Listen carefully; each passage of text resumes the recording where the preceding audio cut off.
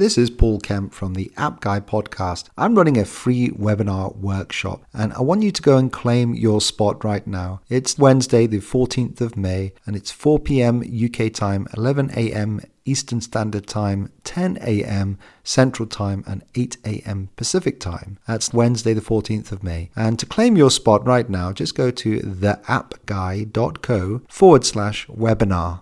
That's all lowercase. Theappguy.co/webinar. Just register your interest and then you'll be invited to join my free webinar where I talk about how to network with the world's most successful authors and entrepreneurs, startup founders, app developers, and how to get them as guests on your show or to give you free content. I just go through my process on how I'm getting all these guests and these great speakers that you've been listening to. So go ahead, sign up to my webinar. That's theappguy.co. and you'll find the navigation bar at the top. Thanks for listening and enjoy the episode. The App Guy Podcast.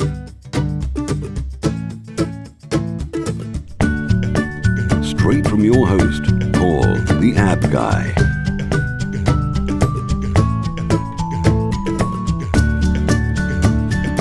Sharing his app entrepreneur journey with you for your enjoyment.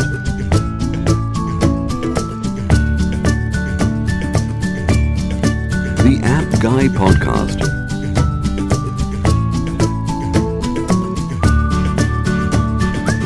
And now, Paul, the App Guy.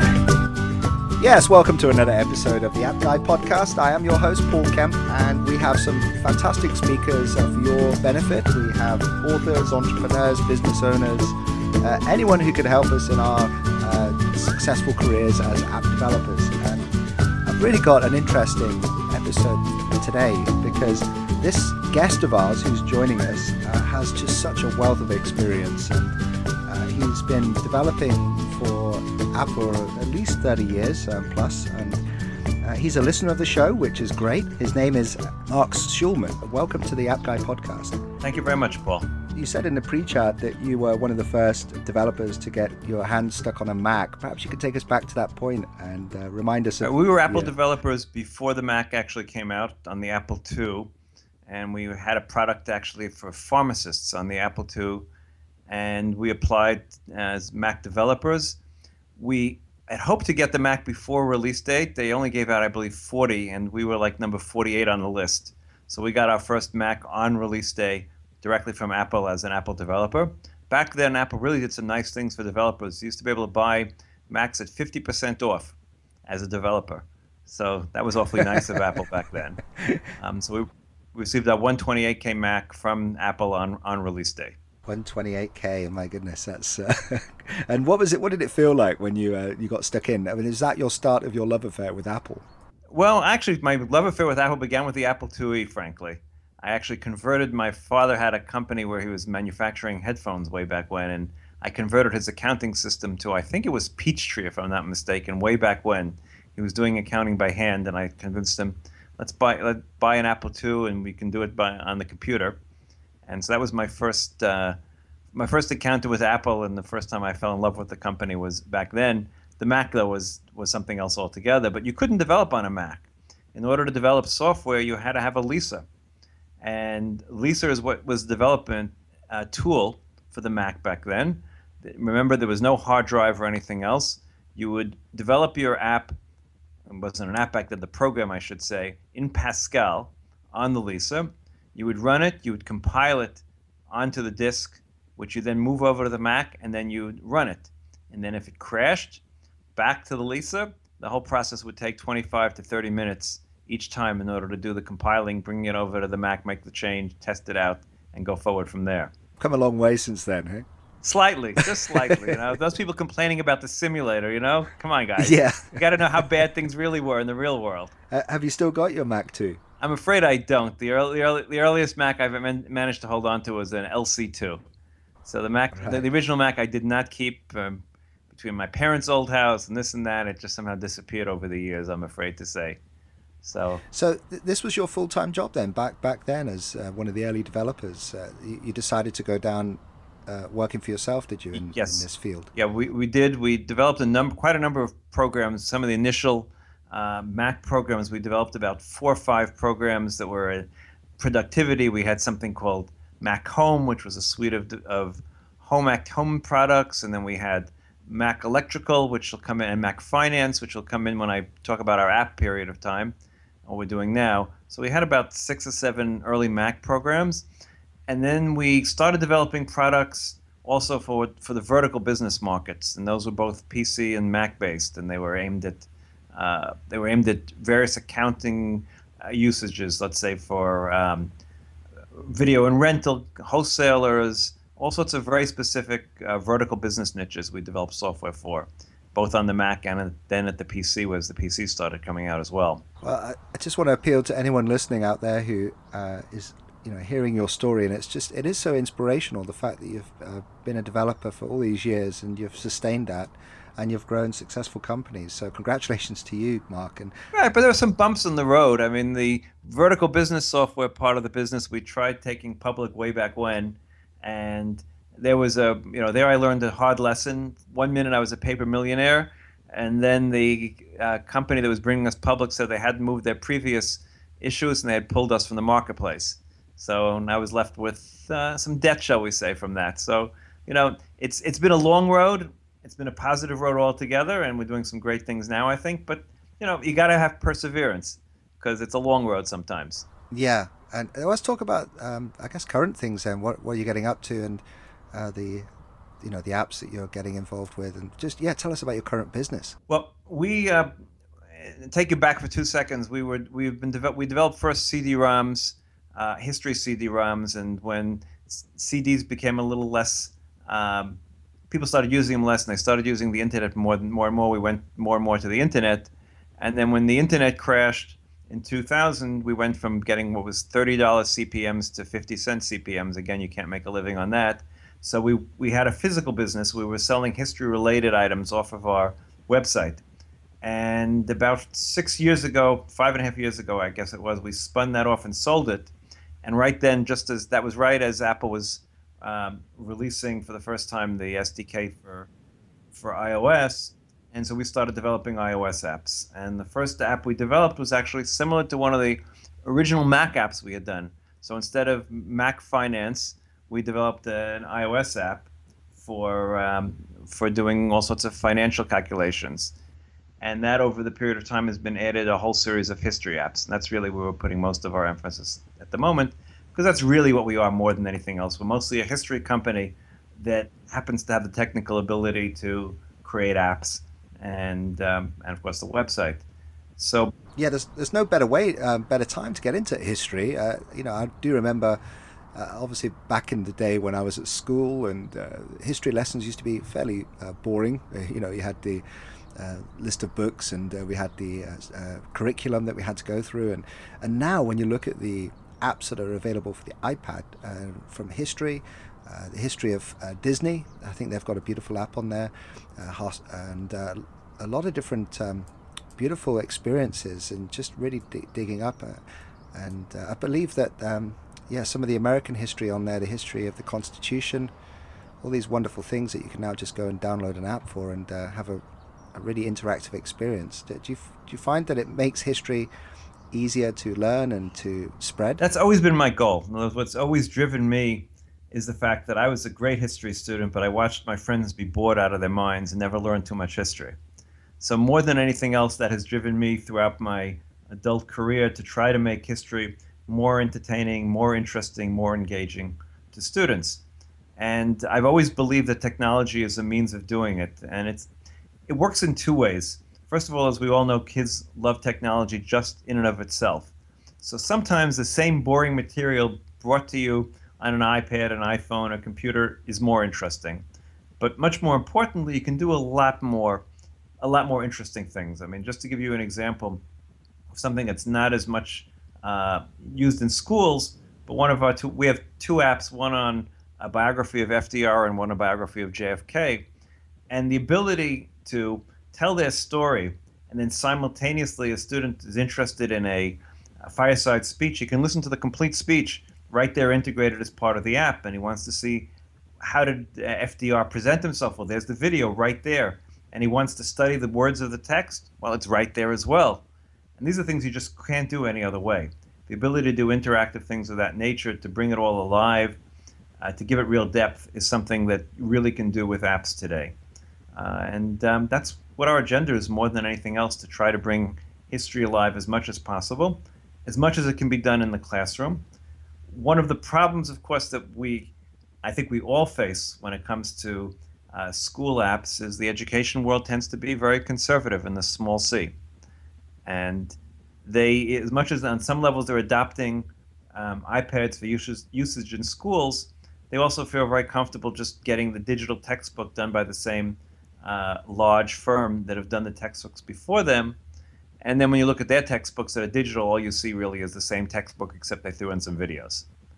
So that's really our challenge more than anything else going forward, I believe. Yeah, I'm thinking of my local school, and they have an aspiration to have one iPad per 6 or 7 students. And you can't have that personal interaction, I guess, with the content when you're, But there are many school districts in the United States that have really gone one-to-one in terms of iPads.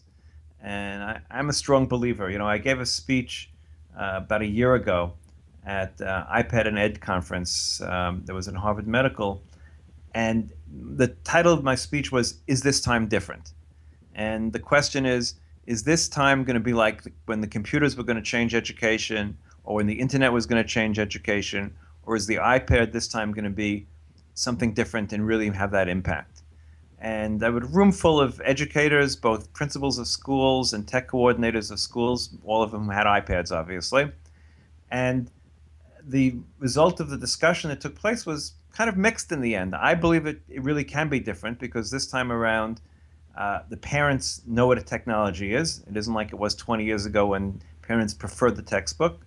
Obviously, the teachers know what technology is, and they all have the iPhones and the iPads and everything themselves.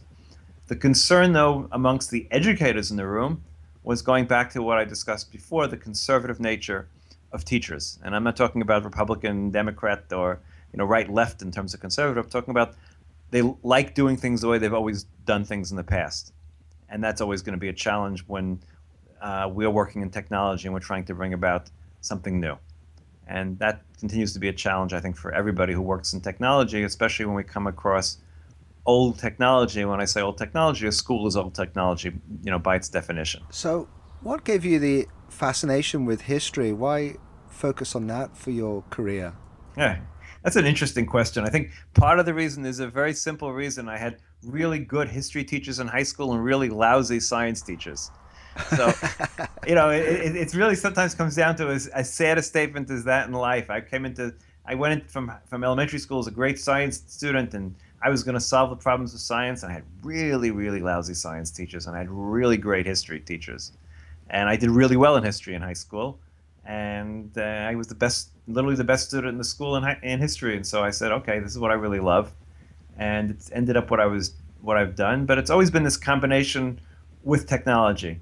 I may have been helped by the fact that I'm one of the few historians whose both parents were engineers. My father was an electrical engineer and was involved in technology in his own way throughout his life, and my mother was a civil engineer. So I came from that, from the technological side almost naturally.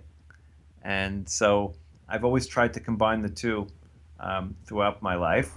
And let's talk about that, Mark, because there are people listening that perhaps are thinking about a career or a life as an app developer, an indie app developer, or a software or website developer. How important do you think it is to focus on your passion and find something you're really interested in? Compare that to your own experience. What would you say to those who are seeking, a life as a developer? How important is it to marry that with something that you're really interested and passionate about?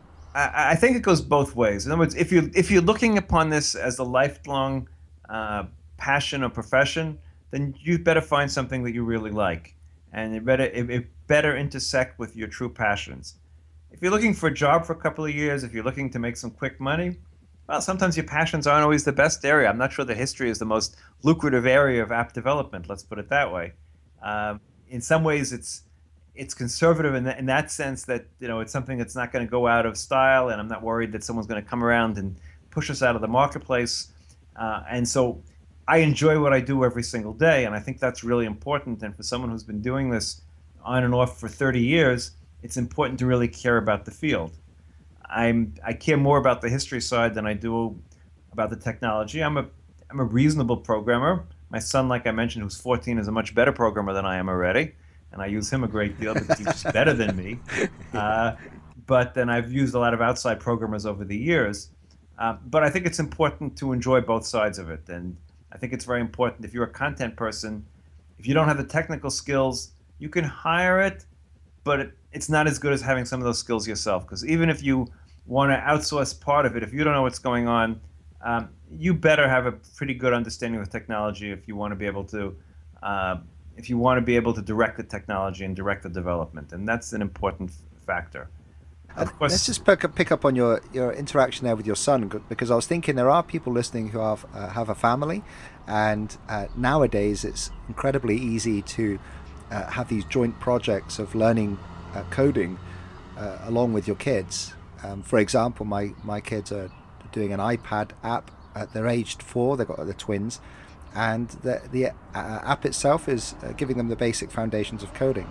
So I'm hoping that they enjoy it and they play that app quite a lot, and that if you're listening, and you have kids, I guess it's a really good way of creating an interest for your kids to teach them coding. And did you find that it's easier now to learn coding? Absolutely. I mean, quite frankly, I had not done Objective-C at all. I had done Pascal, and I was doing things in Director and all sorts of different ways. I was doing BASIC, and I hadn't done any serious programming until my son decided he wanted to learn it on his own, and I sort of sat through him and helped him, and we took some courses online. And through his own learning of it, I refreshed my skills and became a capable programmer once again, and have done the last 6 or 7 of our apps are either the last 10 or so are either my design or his design, or a combination of both. Previous to that, we were using an outside developer to do a lot of the work for us.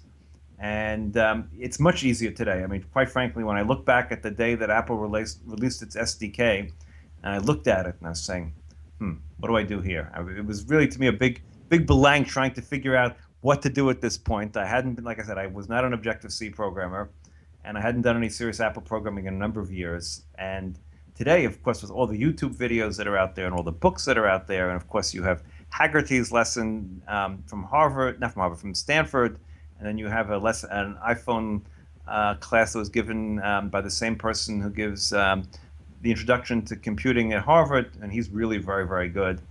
So there's some great resources. Yeah, which one is that? Which one is that? Oh, he gives CS50 at Harvard. I don't remember his name offhand, but is that in iTunes University? I believe it's in iTunes. I know it's certainly on YouTube. The CS50, which is Harvard's introductory computing class, is on iTunes University, and it's terrific. I mean, it's the best introduction to computers I've seen, and he's a tremendous teacher. And I just recently came across, he gave a course recently on iPhone development, and I only watched the first 2 lessons, and I found that quite good as well. If I'll put links to that. I'll find that, put links in the show notes. So if you're listening, it's onemob.com. Go to podcasts and find the episode with Marc Schulman, which is episode 54, and there'll be links to that. And I know that another good resource is Lynda, lynda.com. They even have a Teach Your Kids PHP, Teach Your Kids Objective-C. I mean, it's a lot of classes actually designed for kids. Right, I mean, my son basically learned backwards. I mean, he didn't know any Objective-C. He learned how to, he started with the, This World, or whatever you call that, the Hello World app. And he worked backwards, developing more and more products. He actually took on one of the products that we did we do both our own products, and we also do products for companies. He actually took on one of the products we did for one of the companies. They had no idea at the time. He was not even 12, and they were getting a product developed by a 11-and-a-half-year-old. But through doing that, I feel we've got a boy genius in the making here. I don't know about that, but he's quite a competent programmer, to say the least, much better than I am. And so That's he's great. he's hoping to win one of those scholarships to WWDC this year. So we'll see what happens. Oh, yeah, that's so good luck for that. So let's talk about you mentioned that after the internet crash, the CPMs, the cost, the stuff that you were making online was hard, difficult, challenging, and then Apple released its iOS, and that was, I guess, in 2008. So, did you take a lot from what you'd done previously and then put that into the App Store? Very much so. In other words, there's no question. The initial products we did, the finance formulator was a redone of our Mac Finance, which we had done 20 some odd years beforehand. And it wasn't the same formulas. Unfortunately, I hadn't kept the formulas, but it was the same basic idea of financial formulas that the iPhone could do. And that was quite successful when it was first released. We got that out in October of 2008, so it was fairly early in the cycle of yeah, I can imagine there was less than 100,000 apps, or what? Less than 100,000. I think it was less than 20,000. Less than 20,000. Wow. Or even less than that, I believe. Wow. And then there was that. Then you used to get to the front of the list just by doing an update, until Apple realized that people were just doing updates to get to the top of the list. But updates showed you up at the top of the list every time you did an update. So it was sort of the Wild West time for app development. We also did a documents program in American history, which we call American Dreams, that we were able to release on the day that the iPad was released. That was kind of an interesting development. We had done it completely using the simulator because you didn't have an iPad. And I can remember we had already submitted it to Apple, and we had submitted only an iPad version because there were rumors going back and forth that whole week beforehand whether they preferred approving just iPad or universal applications. So the last rumor was they preferred just iPad applications, so we did that as an iPad-only application. And I can remember getting the FedEx man showing up in our house with 2 iPads and plugging it in to make sure that the actual app that we had submitted to Apple and had already become live actually worked. So wow. The simulator actually came through that time. Oh, that's good. And so would you say that those experiences of when the iOS came out, did you pivot your company then and focus purely on the releasing apps? Is that what became? I would say 80%. I don't believe purely in anything in this lifetime. I have an every once in a while blog that I don't do all that often, but I title it "Living in the World of Apple and Google."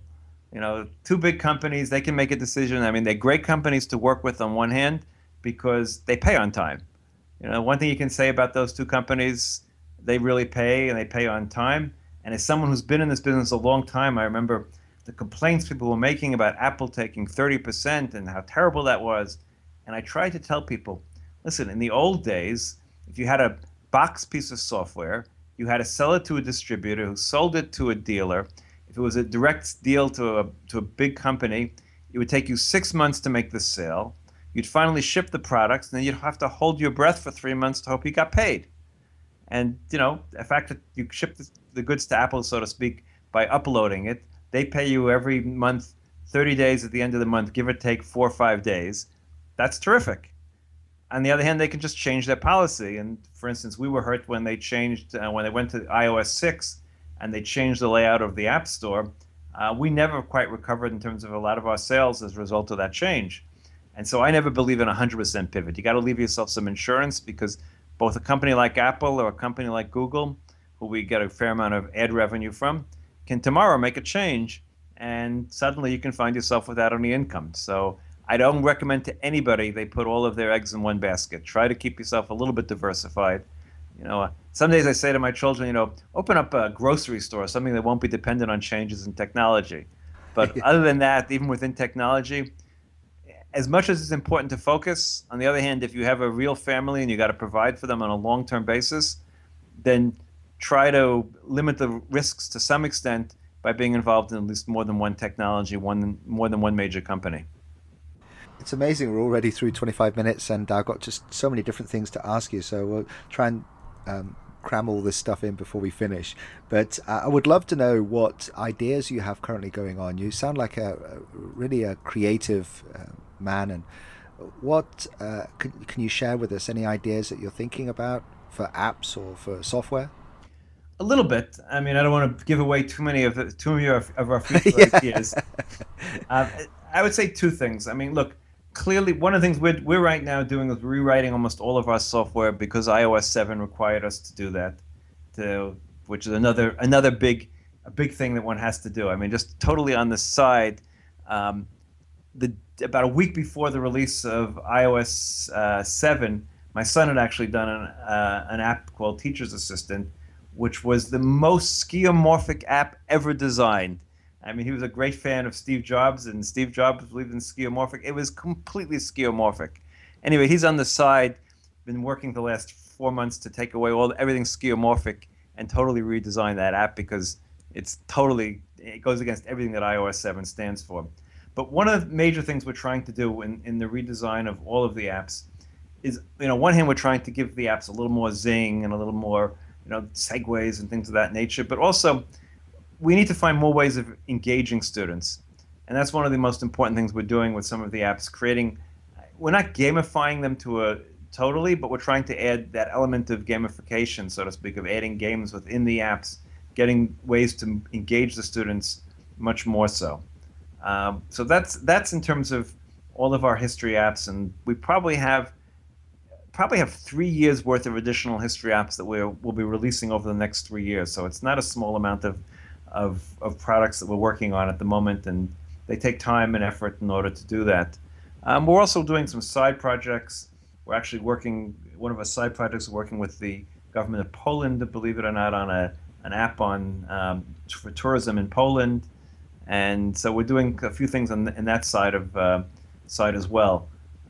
But look, things change so much. Tomorrow night I'm going to a conference on wearables.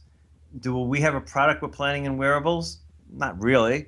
On the other hand, one of the key factors of succeeding in this business is you need to stay at the cutting edge as much as you can, understanding where the business is going. Try to anticipate and try to develop products that will be cutting edge. Are wearables going to succeed? I'm not really sure. Do you have any wearables? I don't have any wearables. My son is planning to get Google Glass in the next couple of weeks, and I suspect he'll get it. I've been sort of holding off for whatever that Apple announcement that doesn't seem to be coming is going to be. I'm not totally convinced. I'm not sure. There is some sort of market. But again, hey, I'm an old guy at this point. You gotta. I try to keep on the cutting edge, and I so far succeeded for all these years. We'll have to see whether wearables breaks me or not in that direction. Well, at least you're in good hands there with your son, who Absolutely, sure he keeps me you very honest and very very up to date. I mean, But look, one of the other keys, of course, in this business is you got to keep on reading, and you got to keep on understanding of what's going on. You got to keep on trying everything, and one of the key things with us in terms of coding is, every time Apple releases, the newest SDK, try all the new features. Even if you don't have an immediate use case, build some little app that'll make use of it so you can sort of get a feel for it and have a sense of what it can do, and then maybe some sort of apps will come to mind of what you can do with it. And every time all sorts of people are releasing all sorts of interesting little SDKs, keep on trying them. That's one of the things we do all the time, to experiment with different things to sort of see what makes sense and what doesn't make sense for the products we're developing.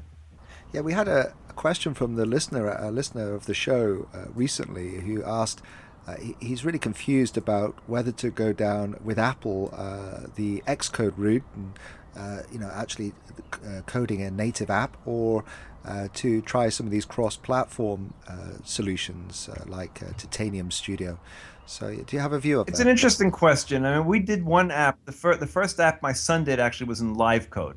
And LiveCode is one of those cross-platform solutions, and it's a very nice solution. Frankly, it reminds me an awful lot of HyperCard, which is really where its origins lie. I don't know if you remember HyperCard, but HyperCard was the original Mac multimedia product, and it was actually the basis of some of our very early multimedia products. Our first American history CD-ROM, which, by the way, it was 60 megabytes. It came either on 16 discs with no sound or 60 megabytes CD with sound. But we did that in HyperCard. So LiveCode is very much similar to HyperCard. The disadvantage to using something like live code is you will not get the latest SDKs as part of it until they manage to incorporate them, and they can't always incorporate all of them. It takes time. And so if you want your app to feel like it's cutting edge, you can't use one of those cross-platform tools. On the other hand, the advantage of a cross-platform tool is what it says. Cross-platform, you develop something, you now have it both on multiple platforms, like its name implies. So you develop it once, you have it on the iPhone, you have it on the Android, you have it maybe on the PC, maybe you have it on a Mac as well. So that's the advantage of cross-platform. You got to sort of balance that between that and having cutting-edge technology that you don't have in the cross-platform tools. And it's easier. The cross-platform tools tend to be easier. They tend to be easier to learn, quicker to learn. Xcode, while much easier to learn today, is still a stiff learning experience. Objective-C takes a little bit of time to get used to. These cross-platform things tend to be WSIG of some kind or another. They're easy to understand often. So I think someone has to decide if they really want to get in the nuts and bolts, do it in Xcode. But there are negatives as well, obviously. And so I was thinking, before we say goodbye, you sound like you've got a lot of things going on. You mentioned you do a radio show as well. How important, perhaps you could tell us a little bit about the extra things that you do outside of coding and app development, and how important it is to create like a routine or a habit that incorporates different things other than just pure technology and app development. Well, okay. It's important. There's no question about it. Of course, each individual is, we're all different. So I do a weekly radio show on foreign affairs. My background is in political science and history, and so I do a weekly radio show on what's taken place in the last week in foreign affairs in the world, and that's always fun to do, and it's a good way of keeping myself up to date and make sure that I'm updated. How can we listen to that? It's the Bob Harden Show. It's available on the internet anywhere, and I appear on Monday. So just look for the Bob Harden Show. I appear every Monday morning at 7 o'clock or 7:06 to 7:36 every week, and it's recorded as well, so you can find it as a recording. It may even be as a podcast as well. That I'm not sure whether he's doing that or not. Great. My section of it I actually record on my website. If you go to historycentral.com, and there's a link to weekly news, and that's actually a recording of the podcast. I do other writings on foreign affairs on a regular basis. Some days I'm not sure which is my hobby and which is my actual job, but those things don't bring me any money, so I guess those are my hobbies. Right. And this actually brings in income, so developing and writing apps brings in income. But I also am involved, as you can tell, in a pretty wide range of apps. So on one hand, I'm involved in all of the history apps, and that's my area of expertise. But I've gone a little beyond my expertise when we've been involved in doing some of these finance apps, and we've done apps also for architects and carpenters and all sorts of areas of electrical engineers. And those areas have been different areas, and I always enjoy learning and pushing what I can do. And, look, when you do something for as long as I've been doing it, you got to do different things. It's one of the key factors that make it still enjoyable and fun every day to get up in the morning and do it. And the fact that I do a wide range of things every day makes it really a lot of fun. And again, the other advantage that I have is I sort of divide my day between writing the history and dealing with, I do some of the videos I do myself, and doing some of the coding.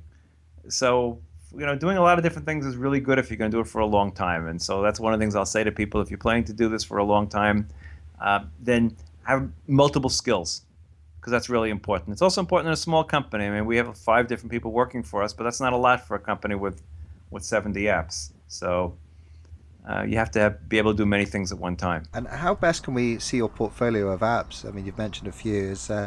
Are they all under your one company name, or do you have a the ones portfolio? that we sell are all under Mutlieducator.net or .com, and you'll see look there under apps, and there'll be two sets. One is the Formulator line, and one is under history. Then go into iPad, iPhone. Those will be the history apps. They're 2 separate groups. We also have an accounting app as well. So there's where you can see, I think it's about 70 at this point, the number of apps that are under our name, and then others of stuff we've done work for hire. And we always like to do some work for hire, by the way. It also it's a good way of sort of balancing the income by having work for hire. We don't like doing a lot, but we like always to have one project that we're working on work for hire that sort of keeps the income sort of balanced on a regular basis. So as someone who's doing it for a long time, I could recommend balancing your own apps with the work for hire. Because it gives you a good balance and it lets you sort of spread the risk. Like I said before, one of the most important things, again, if you're 22 and you want to try it for 2 years and you're single, you can afford to do almost anything.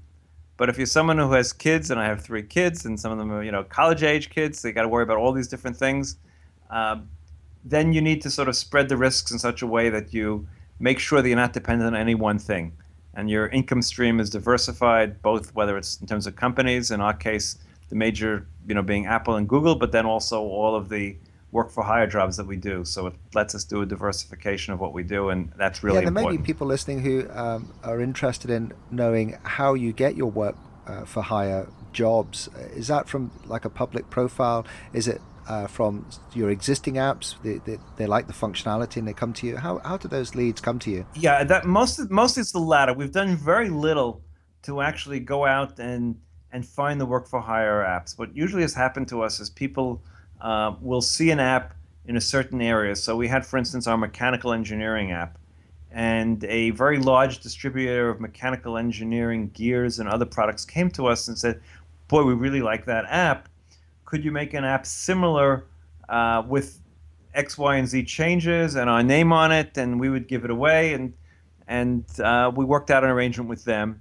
And they came to us completely. And I would say at least 70% of our work for hire jobs has come from people finding us and asking us to do an app. And again, it helps by the fact that we have 70 apps across a number of different industries. And we've been doing it for so long.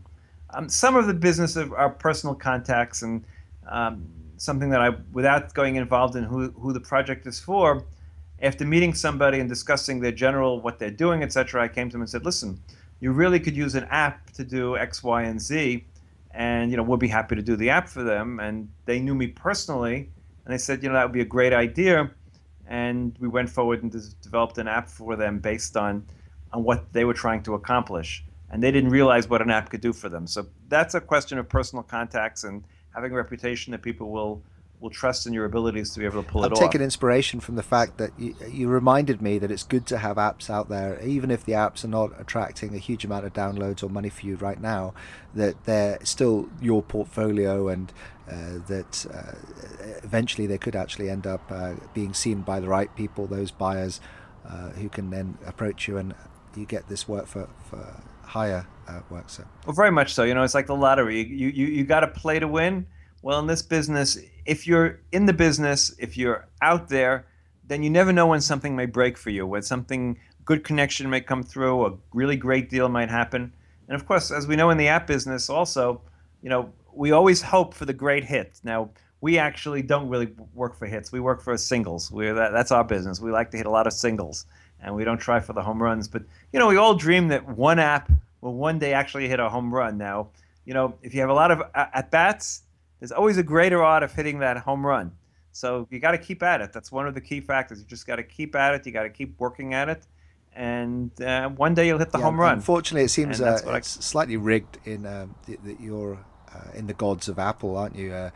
We've spoke to quite a few business owners and app developers who have seen significant differences in their performance of their apps just based on whether they were in the most noteworthy of iTunes in the charts, and how long they lasted there. So I get right. That's a big problem. And look, I don't think one of my complaints to Apple, and I've made it actually clear to Apple, is I think that they are not doing a very good job of curating the App Store. I mean, one of the big problems in the App Store, I think, leaving aside who ends up in that group of select apps, is they don't change very often. And I'm not talking about the most downloads. That's okay. If the downloads stay high to one company, then so be it. But if you look at the new and noteworthy in any one given section, it takes months for it to completely change. And that's a problem, I think. And that's one of the problems for a new developer. One of my biggest complaints in the redesign of the App Store was the elimination of that section that had new apps in it. And the new apps section used to be automatically, when you had a new app, it would appear. It wasn't new and noteworthy. It was an automatic system that automatically brought any new apps up, and it would appear for 1, 2, 3, or 4 days. And then, of course, you'd fall down because you were no longer the new app. But, I was discussing this with someone from Apple, and he said, I don't understand what your problem is. Why are you complaining? It only was on the front for 1, 2, or 3 days. And I tried to explain to him that 1, 2, or 3 days can be all the difference to being seen for 1 or 2 or 3 days was a real chance to get immediate feedback. I would know immediately whether the app was going to be successful or not based on those couple of days, and I'd know whether it's worth putting a lot of effort into advertising based on those first couple of days. Not that you're going to sell huge numbers, but if the app sells X in those first 3 days, then you know that if it sells half X, a different app, you know that the other app isn't going to be as successful. And they eliminated that tool, I'm afraid, and it really does hurt in the ability to bring new apps. Now, a lot of our sales now are the school market, and it's less important because the school market's long buying seasons and everything else. But generally speaking, if you're not selling to the school market, not having that new app section has really hurt, I think, a lot of developers. And of course, someone has a new idea, good luck on being seen initially. And that's really a real problem that I think that Apple needs to solve in some way. It's well said, and certainly something we have to take heed of. So how can people reach out and connect with you, Marc? What's the best way of getting in touch? Best is my email address, marc@multied, multied.com. Short name for Mutlieducator. Our website went up in 1995. So we were one of the early websites on the web, and back then short was the good idea. So Multied was short for Mutlieducator. So it's Marc@multied, marc@multied, and I'll be happy to. Advice is always free for me. I'm not a consultant, so I don't have to charge for my time. Marc, it's been just so enjoyable chatting to someone with such a wealth of experience, and you've been at the game from the start, and you still sound like you're as passionate today as I'm sure you were back then. So it's been a real joy. Thanks for coming on the App Guy podcast. We'd love to have you back sometime. My pleasure, whenever you'd like. I'm running a free webinar workshop, and I want you to go and claim your spot right now. It's Wednesday, the 14th of May, and it's 4 p.m. UK time, 11 a.m. Eastern Standard Time, 10 a.m. Central Time, and 8 a.m. Pacific Time. That's Wednesday, the 14th of May. And to claim your spot right now, just go to theappguy.co/webinar. That's all lowercase. Theappguy.co/webinar.